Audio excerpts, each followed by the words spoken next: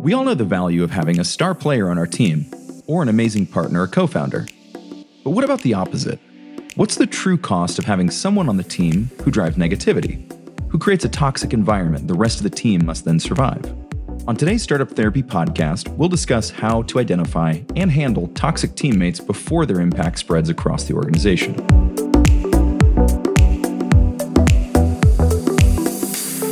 This is Ryan Rutan from Startups.com, back again for another episode of Startup Therapy. Joined as usual by my partner in crime, CEO of Startups.com, Will Schroeder. Will, today we're going to have a chat about something we've both faced in our careers. I'm sure everybody's faced this in their careers, but something that we've spent a lot of time thinking about and solving for, and I think we've done a great job with it. But let's dig in on what it's like to have toxicity within the teams, in particular toxic team members, and what to do about them. What do you think? What do you think in your mind? What's a toxic employee look like? Well, I think at a lot of levels, it's one of those things where you know it when you see it. But if we were to define it simply, I'd say it's someone who's in the organization that just wants to bitch all the time. Right? There's no like, there may or may not even be a legitimate complaint. They just like to stir the pot. They can't wait to have an opportunity to gossip, right? And there's nothing about their contribution like this that's helpful or useful to pushing the organization forward. It just makes everything kind of shitty. You know what I mean? Yeah. And we're not talking about like legit complaints. We're not talking about things that need to be addressed with an organization. This is just the type of person who, regardless of the situation, they're not even like the glass half full person. They're like, the glass is stupid. Right? You just don't want them around, right? And we've had to deal with some of this. But I do. So I was going to say, we've had to deal with plenty. But again, but just before we get into this, because folks that are listening to this, they know exactly what we're talking about, right? I don't think there's a lot to unpack. They're probably listening because they have someone in the organization that they're dealing with that's toxic as hell, and they're trying to figure out, what to do about it. And we've dealt with plenty of it. And I think we've done a pretty good job with it over the years, and so we'll talk about it. But I think we should probably start off with some delimiters here to say what we think, where we draw the line between a toxic employee versus just somebody that doesn't agree with us, because I don't want this to sound like, we're stamping out dissenters kind of thing, because that's right. not really what we're talking about here, right? What we're talking about is someone that can't wait to find the problems in the organization. And it's like, dude, we're a startup. We're nothing but problems. Right? That's right. We are a collection of problems. Without those problems, we lack definition entirely. Like, how could we not have a ton of problems in being a startup? We're creating something out of nothing, right? At which point our team members are complaining that comp isn't high enough. No shit. Right? Like, of course it's not high enough, right? Or if we're talking about, hey, we don't have these benefits that another company has. Look, maybe we'd love to have those benefits. Maybe we can't, right? I mean, the list goes on. Decided not to, right? It's right. We're constantly picking apart management's flaws, which somehow is always proportionate to the people who have the most amount of flaws themselves. Sometimes that's actually why they're doing it, to kind of, to dissuade from their own. Attack to defend, right? Attack to defend, right? And the thing is, when we have these folks in our organization, it's not like we don't know it, right? Because right. At first, like, we have enough problems to deal with externally, like trying to like build a problem or build a product and take it to market and deal with competition, etc. Yeah. Now we've got this weird kind of battle brewing internally. Inside, yep. For no fucking reason, right? Right, that's the thing. That's the thing. We've got to deal with that, right? With no intended outcome either. And this is one of the things that I always key in on.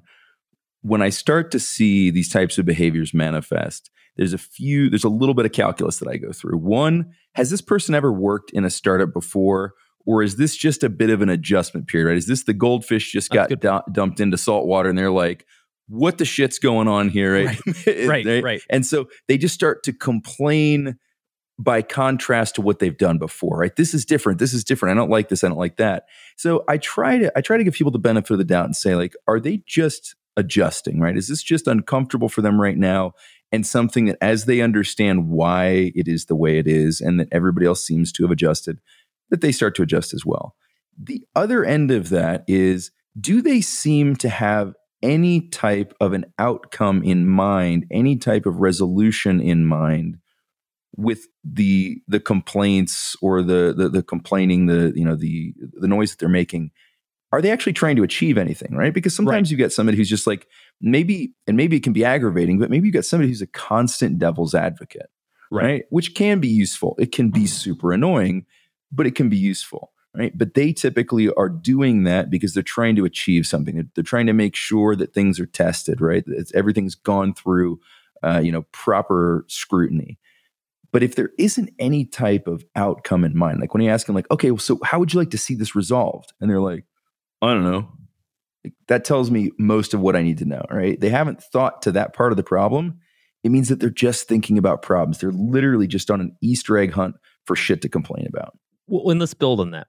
And the problem is, and it starts to become the core of what we're talking about, they're not keeping it to themselves, nor are they addressing it with the people that can actually fix it, right? Yeah, exactly. What they want to do is they want to be at lunch or out for drinks or whatever, and they just want this to be a bitch fest, right? Yeah. They cannot wait to gossip about this one problem, to complain about this one thing, to kind of get a little sewing circle going so they can just rage on this one issue, right? Because at the end of the day, it makes them feel good, right? Sure. And I don't think we can overlook that, right? Because it's not like if we solve this one problem, that behavior goes away, right? That's correct. That one problem will just get supplanted with another problem. It almost doesn't matter what the problem is. They're not looking for resolution. They're looking for an issue. They're looking for friction. They're looking for a reason to be that center of attention. And that's they want something very to post to their company level social media feed, right? Right. In real life, right? That's what they're looking for. Like, what can I post that'll get some likes, right? What can I use as some social currency amongst my colleagues to garner some support, garner some attention? And that's another behavior that I think, it's important to watch out for, because that one, I have had personal experience with heading that off at the pass. There are times where, for whatever reasons, and often it's not created within the organization, but people have some level of insecurity about something, right? They don't feel like they've gelled. They don't feel like, things are going well. They don't feel like they're getting the recognition that they need.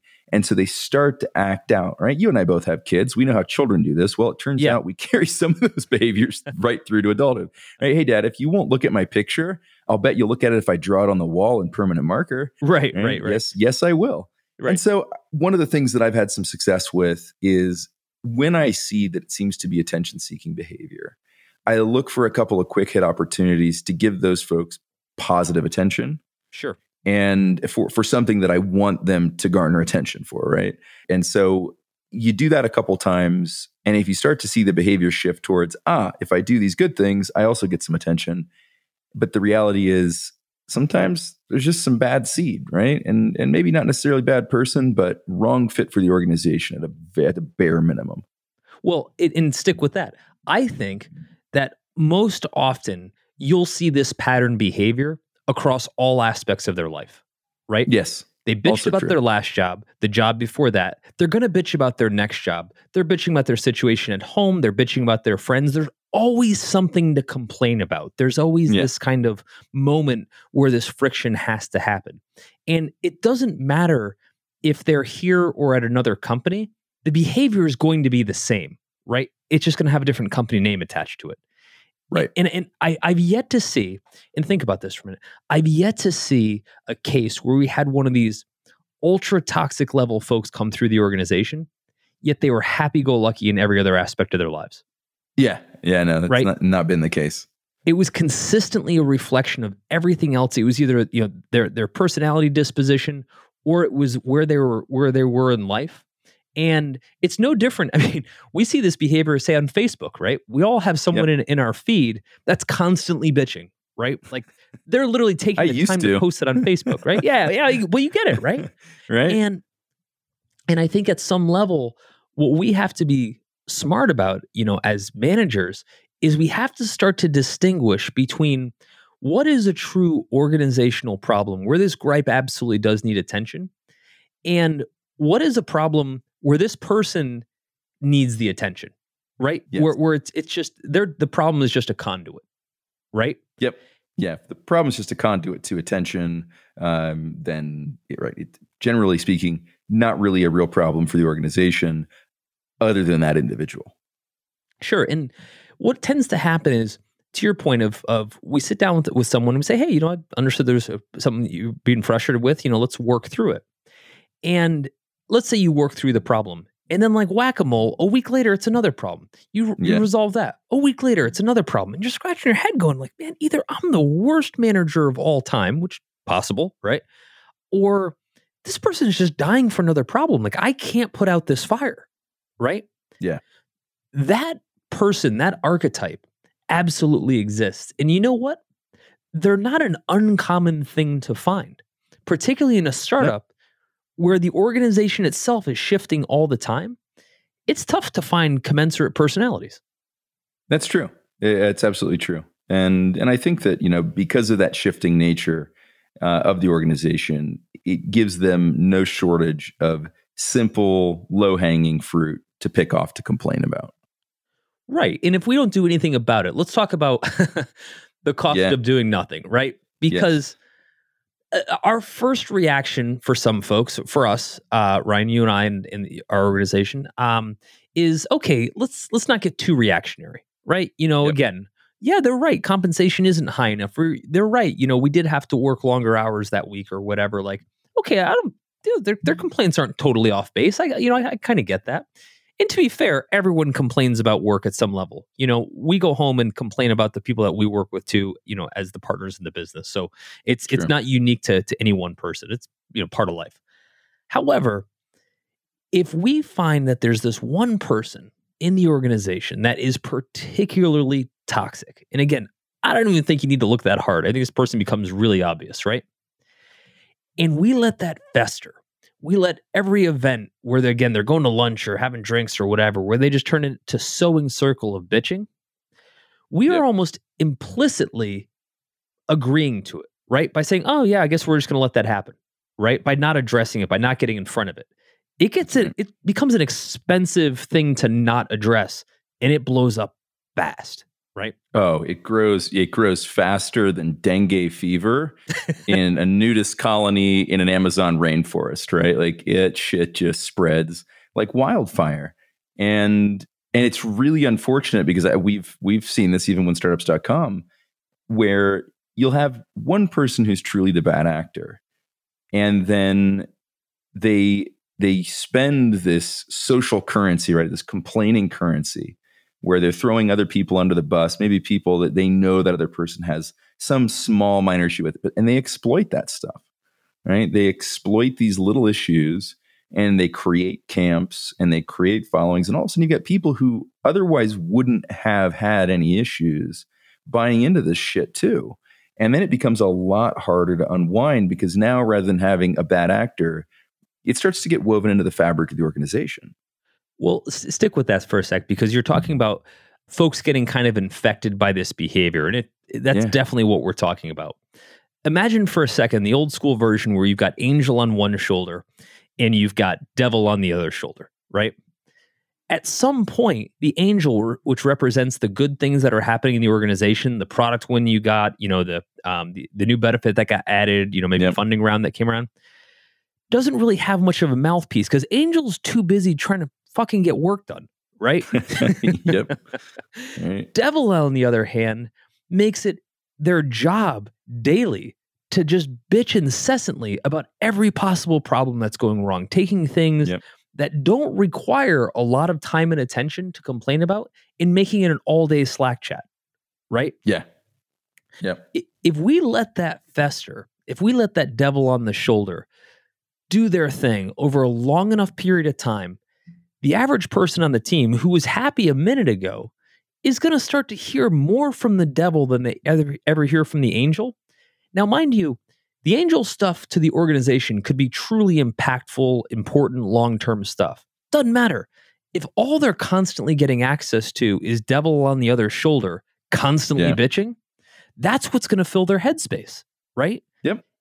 And so now we've got this perfectly otherwise happy employee now kind of getting a shitty attitude because that's all they're hearing all day, right? Yeah. And we know bad news travels fast, right? So the more sensational the gossip is, the higher up the food chain it attacks, the more interesting it becomes to everybody else. And again, even if they don't necessarily buy into it, even just by actively listening to it, they're starting to give it some legs and some credence, right? And they're empowering that person to do more of this and just kind of fanning the flames. Sure does. And so you get a whole bunch of people, let's see, at lunch. You got 4 people sitting at lunch. You've got the one toxic employee and then 3 other employees that, weren't that toxic a couple months ago, but they've been listening to this. Yep. What happens when one person starts to complain is other people just feel like they need to pile on, right? Yep. It's really difficult as a person in the organization, a person in this conversation, while everyone else is bitching about comp, going, I don't know, what you guys talking about? My comp's great. Who's going to say that, right? Super popular guy right there. Yeah, exactly. And so instead, they're going to say, well, you're probably right. Comp is a little bit too low. In this case, what an easy argument to get on top of. Yep. But it's so easy to jump in on that conversation and to feel included by being part of that toxicity. Yep. That it gets infectious. To your point about the like the comp thing, it's also in addition to being really easy to jump on, pile on, add to, it takes serious steel to go against that conversation. That's such a good point. Right? And there's such a good point. There's almost no benefit to that individual for doing that. Yeah, right? At least socially. You get isolated. You do. It buys you nothing. And honestly, it doesn't buy the organization anything either, right? Because that one dissenting vote tends to, if anything else, it's kind of like, you look at, go to your Facebook feed and pick any one of the sort of highly charged issues of the day and look at the one dissenter and then look what happens to that individual and the rest of that thread. They get eviscerated. Absolutely. Right? And nobody needs or wants to do that. And, to your question at the top of this particular segment, which is what's the cost of doing nothing, right? The cost of doing something can be extremely high for the employees. The cost of doing nothing at the management team, at the founder level, is extremely high. And that's why it's so important that we take action. These types of issues do not have a way of working themselves out, right? Some issues do, right? These little like interpersonal spats, sometimes, you're better off to let the people sort them out themselves. But when you really do come across one of these toxic nuts, you've got to get involved and you have to start to take some action. And you've got to be serious about what's actually happening, right? It can't just be, hey, I understand you have a problem in the organization. That's part of it. And we have to be able to embrace problems in the organization. And when I have conversations with people on the team, I say, look, I'm not here to tell you problems don't exist. I'm not even here to tell you that they're going to get fixed anytime soon. I want to talk about why you feel compelled to spin everybody up over this problem when we know we can't solve it yet, right? Like, what are you getting out of that, right? Have you presented 15 solutions to us that we just haven't acted on? That we actually have the ability to act on? Never. The answer to that has never been yes. And when you don't have any other opinion coming at you, so if you're sitting at lunch and you're the bad actor in this case, and you're just getting on your soapbox about how management is this bad, and conveniently no one from management is there to defend themselves or offer a reason why this is happening, then you are infinitely right. Right? Yep. In that standpoint, you can go on forever about how smart and validated you are because you've identified the problem without having to defend whatsoever why you don't have a solution. Yeah, exactly. And so I think part of the disarming tactic when sitting across from one of these folks and trying to address this issue is first explaining that I do understand what your problem is, right? Yeah. You have to validate it. You do. And even if I don't necessarily agree with it, I have to at least let somebody understand that I see where they're coming from. I've thought about things from their side of the table. I'm not blindly overlooking the problem. What I've found to be most effective, and again, this is just the start. I mean, this is us trying to resolve it before we have to kind of take it to another level. What I've found is that sitting across from them and saying, "Here's how I've been trying to attack the problem. Like here are basically the options that I have in front of me, and here's how Yep. I'm evaluating each of them. How would And that's you so evaluate them?" powerful. Yeah, Because even just letting them know that you've already proactively thought about the problem and tried to address it takes away a lot of the steam, I've found, right? Just saying, like, here's what I've already done. It hasn't worked yet. And so we can talk about that next. But I have made attempts to fix this problem. We're not ignoring it.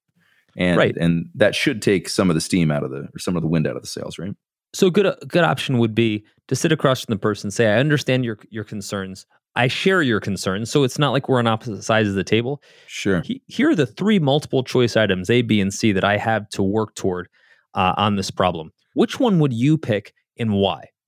Right. 9 times out of 10, the response will be something, "Well, I don't know, blah, blah." I'm like, you seem to have a pretty strong opinion on this problem without having to spend any time with the solution.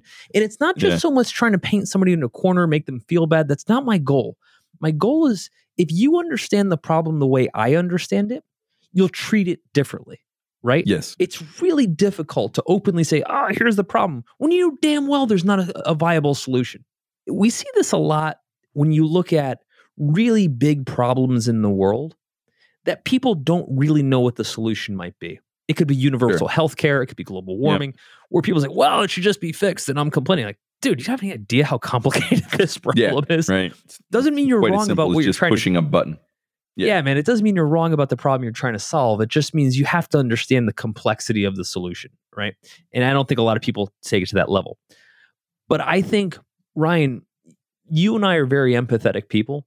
So our first reaction when we start to see this is, what could we be doing differently to kind of make this problem go away? And I'm not taking ourselves off the hook, but I think there's a threshold at which which point we start to realize we're not the problem. Yeah, and I think it even, that can often become clear just in the conversation that you just illustrated, right? When you get to that point, and you said you're not trying to paint that person into a corner, but they can often paint themselves as the problem in that moment, right? If there isn't a solution oriented, if they're hearing what you're saying, if they're now seeing the problem in the same way you are, and they're still manifesting the same level of toxic behavior around that problem, there's not much you can do to fix that, because again, you can fix that problem, another one's going to crop up, right? This is just pointing out that this person has a serial issue with wanting to be wound up about something. Yeah, and sometimes too, I think we're sometimes giving too much credit or credence to the problem as if it's something justified. Sometimes it's just bullshit gossip. Oh, it is. Yeah. And yeah, sometimes quite literally bullshit gossip. Well, right. And I think where this starts to become a really big, meaningful concern to us as managers in the organization is the moment this thing starts to escalate, the moment it's not just this one person's problem, but now it's this infectious disease that starts to infect otherwise good, kind of stable employees. What ends up happening is now this manifests. It becomes this new problem that the whole organization must face, right? Now, all of a sudden, all that energy we were trying to put externally, to get customers and to beat competition and to do all the things we're trying to do, this becomes this big, hairy mass that we have to deal with internally, which takes away super valuable resources, by which we don't have many. Yeah. And now this starts to get really bad, as if we don't solve this problem, which is often a person, internally, we're going to start to experience problems externally in growing the organization. You know what I mean? Yeah. Yep, for sure. Yeah. And I think that, as founders, it's one of the most frustrating situations to be thrust into. Dealing with big problems is something that we expect as founders, right? I think we all enter into this knowing there are going to be major hurdles, gargantuan bosses that we have to beat to get this right. And there is something so demoralizing, so draining. If we go back to, when it's just like the bullshit gossip stuff, I would much rather deal with like a solid competitive issue or a major technical flaw any day of the week, rather than have to unwind these things. Because they're just so unnecessary, right? And I think that my strong sense of justice just doesn't allow for me to be okay with that. I look at it and go like, you're just creating a problem for the sake of creating a problem. And I think that like emotionally, this is one of the hardest things to handle, right? And it's so hard to remain objective in that situation and try to carefully unwind it and deal with the issue when the issue isn't worth solving in the first place, right? When it's just like some bullshit gossiping, when you want the answer to be, hey, how about this? How about you shut the fuck up, grow up, and let's move on, right? But you can never do that, right? That's never, right? Oh man, that's option A. You always have to skip over that one. Sure. And I think it's so frustrating. Well, I think about it, building a startup has got many analogies. One of them to me is like trying to paddle a leaky boat to shore, right? And now I've got somebody in the back of the boat that's barely paddling, that's firing holes in the boat while I'm trying to make this thing go forward, and then bitching to me about why the boat's sinking. Tapping you on the back of the head with their paddle the entire time. Right? Yeah. And all I can think to myself is, this shit is hard enough as it is. If we had nobody spinning stuff up, this would be a really hard job, right? Yeah. There's this concept that management must just have all these extra cycles where, my complaints must just be something they can absorb in addition to the 9 million other things that they have to do. Yes. And again, if it's a legitimate complaint, damn, dude, that's management's job to go fix that. That is our job, right? Right. Those are the type of issues that we expect to tackle. We expect to encounter them. We're prepared to deal with them. We will gut it out and figure out solutions for them. It's the ones that don't deserve a solution that are so hard to solve. Well, right. And here's the thing. For the folks in the back of the boat, in my little rowboat analogy here, who are just sitting there complaining versus picking up an oar and paddling a little damn faster so we can make this thing to shore, we'd be better off without them. That's weight on the boat. Yep. Right? In my mind, in order to be in a startup environment, in order to thrive in a startup environment, you have to have morale and you have to have optimism, right? You have to have optimism in the face of a ton of shit that you're going to deal with every single day, nonstop, for years, in order to feel like you're ever going to be able to make it on the other side of this thing. This isn't an established company where our story is already told, right? Yep. We have to be able to believe that no matter how shitty things are, we're going to make it to shore. The last thing we need in this epic hellspawn of a journey is to have someone telling us what a shithead we are the entire time, right? Right. Doing the opposite of coaching us forward.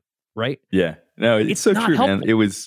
No, it's not at all. A couple weeks ago, we were dealing with like this horrible series of events as a family, right? Like the kids had gotten sick, then my wife and I had gotten sick, and we started to get a little better. Then one of the kids got sick. I stayed sick. Like there was just all this stuff going on at once. And then like we had to deal with some visa issues. There was just like a lot going on. And I still had a pretty upbeat attitude. And I was talking about something like, oh, well, it'll be all right. We'll just, and somebody who knew the situation pretty well was like, dude, like where does the optimism come from? And without even thinking, I just turned and looked at him. I was like, man, lots of startups, and just like whistled my way out of the room, but it's true, right? Because we do run on that and we need it. And when you got somebody who's in there, just literally grabbing handfuls of optimism and throwing them off the side of the boat, it's a problem. It's a huge problem. Let's talk about what we do about it, right? Let's talk about kind of like how we cut these toxic folks out of the system and really, what the net benefit is. Because often we're thinking about, okay, this person's super toxic, but maybe they're good at their job, or maybe we really need them because they fulfill a certain role that's hard to replace. And so we're only, exactly. We're only thinking about that cost to losing them, right? We're not thinking about the cost to keeping them, right? And so, I just a little bit of background, Ryan. We'll use this as reference. We'll kind of talk about our own sandbox. Startups has been around a little over 7 years. Startups.com. We've got about 200 employees. In that time, we've hired hundreds of employees. Some have gone on to do other things. Some have quit. Some have been fired, etc. What we found is that in that time, there's been a handful of folks, not tons, by the way, a handful of folks that were truly toxic players, right? Now, before we sound like we're putting the scarlet letter on these folks. I think there's some important caveats because people don't know us that well. They don't know the organization, et cetera. Some of these are our really good friends. Right? Yeah. these are people who my kids play with, right? So these aren't necessarily people who I'm trying to, put in this one box like they're just some total evil people. Some of these folks are good folks otherwise, but in our organization, maybe for that time period, we're toxic as fuck, right? Yeah. Once the boat made it to shore, we wanted to go party with them on the beach. But until then, they did not belong as part of this journey. That's right. And the friend aspect of that I've found can be problematic, right? Of course. It can lead to, right? Because they feel like they have that freedom. They've got that level of comfort. And I've had to have that conversation a couple times where it's like, look, we are friends and I cherish the friendship. We are also colleagues and I rely on that relationship. Right. And to the extent that, you can't completely separate those things, that's fine. But I cannot become a one-way dumping ground for all that's wrong when there really isn't that much wrong either, right? Like, it's just like when all of a sudden the relationship just becomes about that. Like when I realize like I am just a catcher for this person's problems, whether they're work-related or something else, that becomes an issue. And I've had that happen where that friend-colleague boundary has been a little more blurred. You bet. And so, again, I'm just kind of caveat, we're not talking about people who we've totally demonized. We're talking about people, in this case, that we care a lot about, but are still very toxic to the organization. And in each of those cases, this is over the past 7 years, we've always come to the same cadence of events. At first, it was some bitching. And again, we're pretty close to all the people in the organization. So we'd sit down with them and said, hey, what are we missing? What are we missing? And we'd have some friendly conversations. We'd hug it out. Everything was good for a minute. Then in short order, weeks, months later, same thing again. Try the same thing, try the same approach, etc. Try to understand, etc. Same thing happens over and over. And while that was happening, talking about this cost of doing nothing, while that was happening, all of these otherwise good soldiers on the team were starting to turn bad, right? Yes. Now they were going to lunch with other people and kind of causing the same problem. And we were smart enough, I think, as a management team to recognize some of these patterns fairly early in our career and start to say, we've got to take a hard stance, right? In our case, it was parting company with folks, right? Not as a first line of defense, but over kind of the maturation of this toxic relationship, we said, we've got to pull this person out of the organization. They could have been a manager. They could have been, a team member somewhere, but we have to have them out of the org.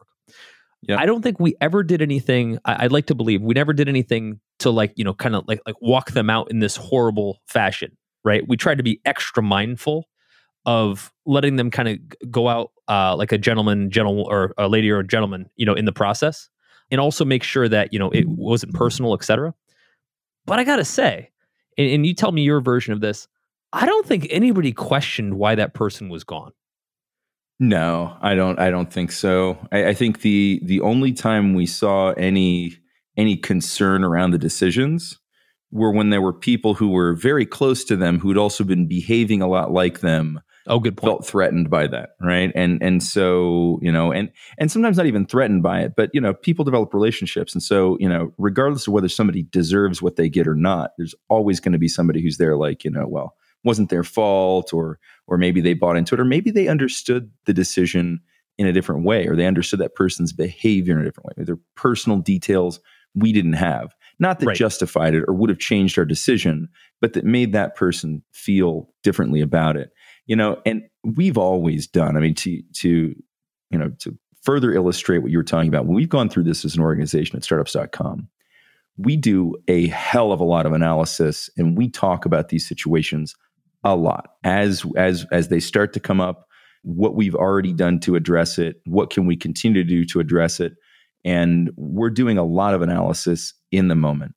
The other thing that we've always done is a lot of postmortem on these things. And I can tell you that in looking back at them, not even once was I like, gosh, we should not have done that, or we shouldn't have done it that way. The only thing I would have ever done differently in a couple of these cases would have been to take a harder stance sooner. Literally the only change. Yeah. And that's it, which makes me feel good. Right. I'd rather err on the side of caution and gentility than to have said, like, we might have pulled the trigger a little fast on that one because we were gun shy from something that had happened with somebody else previously. I don't think we've ever allowed any past behaviors. We've certainly learned to watch for some of the signs, but we haven't ever allowed any of the past behaviors of another individual to color our thinking with a current situation. And I'm pretty proud of that. Here's what we've seen on the other side of this decision every single time. And again, for folks that are considering this problem, if you listen this far into the podcast, then my guess is you're definitely considering this problem. Here's what we've seen every single time. Number one, when the person's let go, everyone knows why. There's like some shock, like, oh my God, I can't believe it. But everyone knows exactly why, right? Yeah, right. I can't believe it took them this long. Yeah. The second is there's always at least a couple emails, Slack messengers, discussions offline where somebody says, why did it take you guys this long to do this? Like this person's been toxic forever. And it looks so bad on your end that you weren't addressing this sooner, right? Well, dude, that would have been useful information prior to this, but whatever, right? There's another going against the grain thing, right? Yeah. It's such a painful situation to be put in to feel like the narc, right? Nobody wants to be that person. Exactly. There's another group of folks that always come to the surface and say, thank you so much for finally addressing this, right? A little bit different than the folks who are saying, why didn't you do this sooner? Other folks that are like, man, if I had to go to one more lunch listening to her bitch incessantly about the organization, my head was going to explode, right? So like there's no one sitting around unless they're toxic themselves going, man, I really wish that we could get that toxic person who did nothing but gossip and say awful shit all day back. Right? No one's wishing that back. No, and that's something we didn't really talk about, but like even we did talk about how it spreads and how it starts to involve other people. We didn't really talk about how it ends up impacting people who aren't behind it. It's just as aggravating for them, right? Having to listen to it, having to, and that's the thing, right? If you don't go along with it, then you're on the outside, which can be just as painful or more so, right? So it is such a challenge. We've also never seen a situation, and you touched on this, where we've ever said to ourselves, man, that was a mistake. I hope we can get that person back, right? Yeah. To your point, every time we're like, oh my God, I wish we did this 6 months ago. Because every single time we did it, and it's a tough move, and it's been brutal for us to do it. So I just want to be clear, it's not easy at all. But every time we've done it, it was almost like the clouds pulled back and sunshine came through for the first time. Everyone was the whole happier. Time. Yeah. The whole time you were saying this, I was literally thinking like at this point in the podcast, we could have just pushed play on Louis Armstrong's Wonderful World, right? Like that would have just been like, just let it go. Right? Just And I don't think we appreciate how much overhead as managers we're dealing with, right? When it was all this consternation leading up to separating from that employee, then they're gone. Then the next day we wake up and we're like, holy shit. Like I don't have to deal with this stuff anymore. Yeah. Now think of all the people, ourselves included, that just got affected by that decision. Now think of how many cycles aren't being distracted by negative, useless internal shit that can now go to external stuff that actually grows the business and solves a lot of the problems we were bitching about to begin with, right? Yeah. I think from a manager standpoint, especially a young manager standpoint, if you haven't been through this cycle before, if you haven't had the opportunity to see what it's like on the other side of this decision, then it's really hard to appreciate how important it is to make this move. We've seen it enough times that now when we see the pattern behavior come up, we know exactly how this story ends, right? Yeah. And we know that we need to move on shit as fast as possible, both in rectifying behavior internally or, cutting bait if need be. Yeah. And again, taking it stepwise and making sure that we're doing everything we can at each stage to head it off at the pass, but to make the right decision at each level, right? Not to let it fester, not to let it carry on further than it needs to, but to make sure that we're doing our diligence at each stage and understanding whether we've done everything we can to address that, right? Yeah. And like I said, sometimes it's an adjustment period, and sometimes it has a lot of the times, maybe even most of the time, it has nothing to do with the organization. It's stuff that's going on in their lives that's creating this negativity, this toxicity. Because we've also seen the inverse of this situation where somebody has a lot of issues in the personal life, right? They've got all sorts of negativity, but they show up at work, and we're the type of organization that is very supportive. We're very in touch with our team. We know what's going on in their lives, and we try to be there for them. And with the right people, with the non-toxic population, which again is like 97% of our people over time have been on the right side of this equation, it becomes something really special and valuable for them. Right. So rather than it becomes the opposite. It becomes that safe space. It becomes the place where the good things happen, and they can embrace that. Right. That's what I always look towards when I think about when we have to face one of these situations. I think about all the times, which is most of the time, that we've been on the other side of this thing. And I take a lot of solace in that when we have to make the hard decisions, knowing that for the vast majority of people, they don't have an issue. And for the ones that do, even the majority of them, we become that positive point for them. And that feels really good as well. It does. When we go back to that analogy of the angel and the devil on both shoulders, the devil has a time and a place. To your point of being devil's advocate, it's your point of saying, hey, sometimes there are legitimate problems, right? Yeah. But that's not necessarily the person that's being truly helpful through the whole journey. If we were to give a percentage, maybe 10, 20% of what's going through a team member's head should be the devil side of it, right? And maybe 90 to 80% if you're optimized in a healthy organization of positive things like how can we grow the organization, how can we solve problems, etc. But the moment those get flipped, we're fucked, right? Yeah. At which point, all that's getting into everybody's ears is all this negative, horrible shit. As an organization, it's so hard to come back from that. And as managers, if we let ourselves slip into that side of the organization, all of our resources, all of our time and attention is going to get focused internally, and we're never going to be able to row the boat to shore. That's a wrap for this episode of the Startup Therapy Podcast. This is Ryan Rutan on behalf of my partner, Will Schroeder, and all the Startups.com family, thanking you for joining us. And we hope you'll continue to join us. Be sure to subscribe, rate, and comment on iTunes or wherever you love to listen to Startup Therapy. You can find all of our episodes at startups.com/podcast. If you're looking for more amazing resources to launch or grow your startup, be sure to head to startups.com and check out Startups Unlimited. It's everything we have to offer, from our online university to our amazing community of experts and founders, and even all the tools we've built like BizPlan, Fundable, and LaunchRock. It's everything a founder needs. Visit startups.com/begin. That's startups.com/BEGIN. You'll thank me later.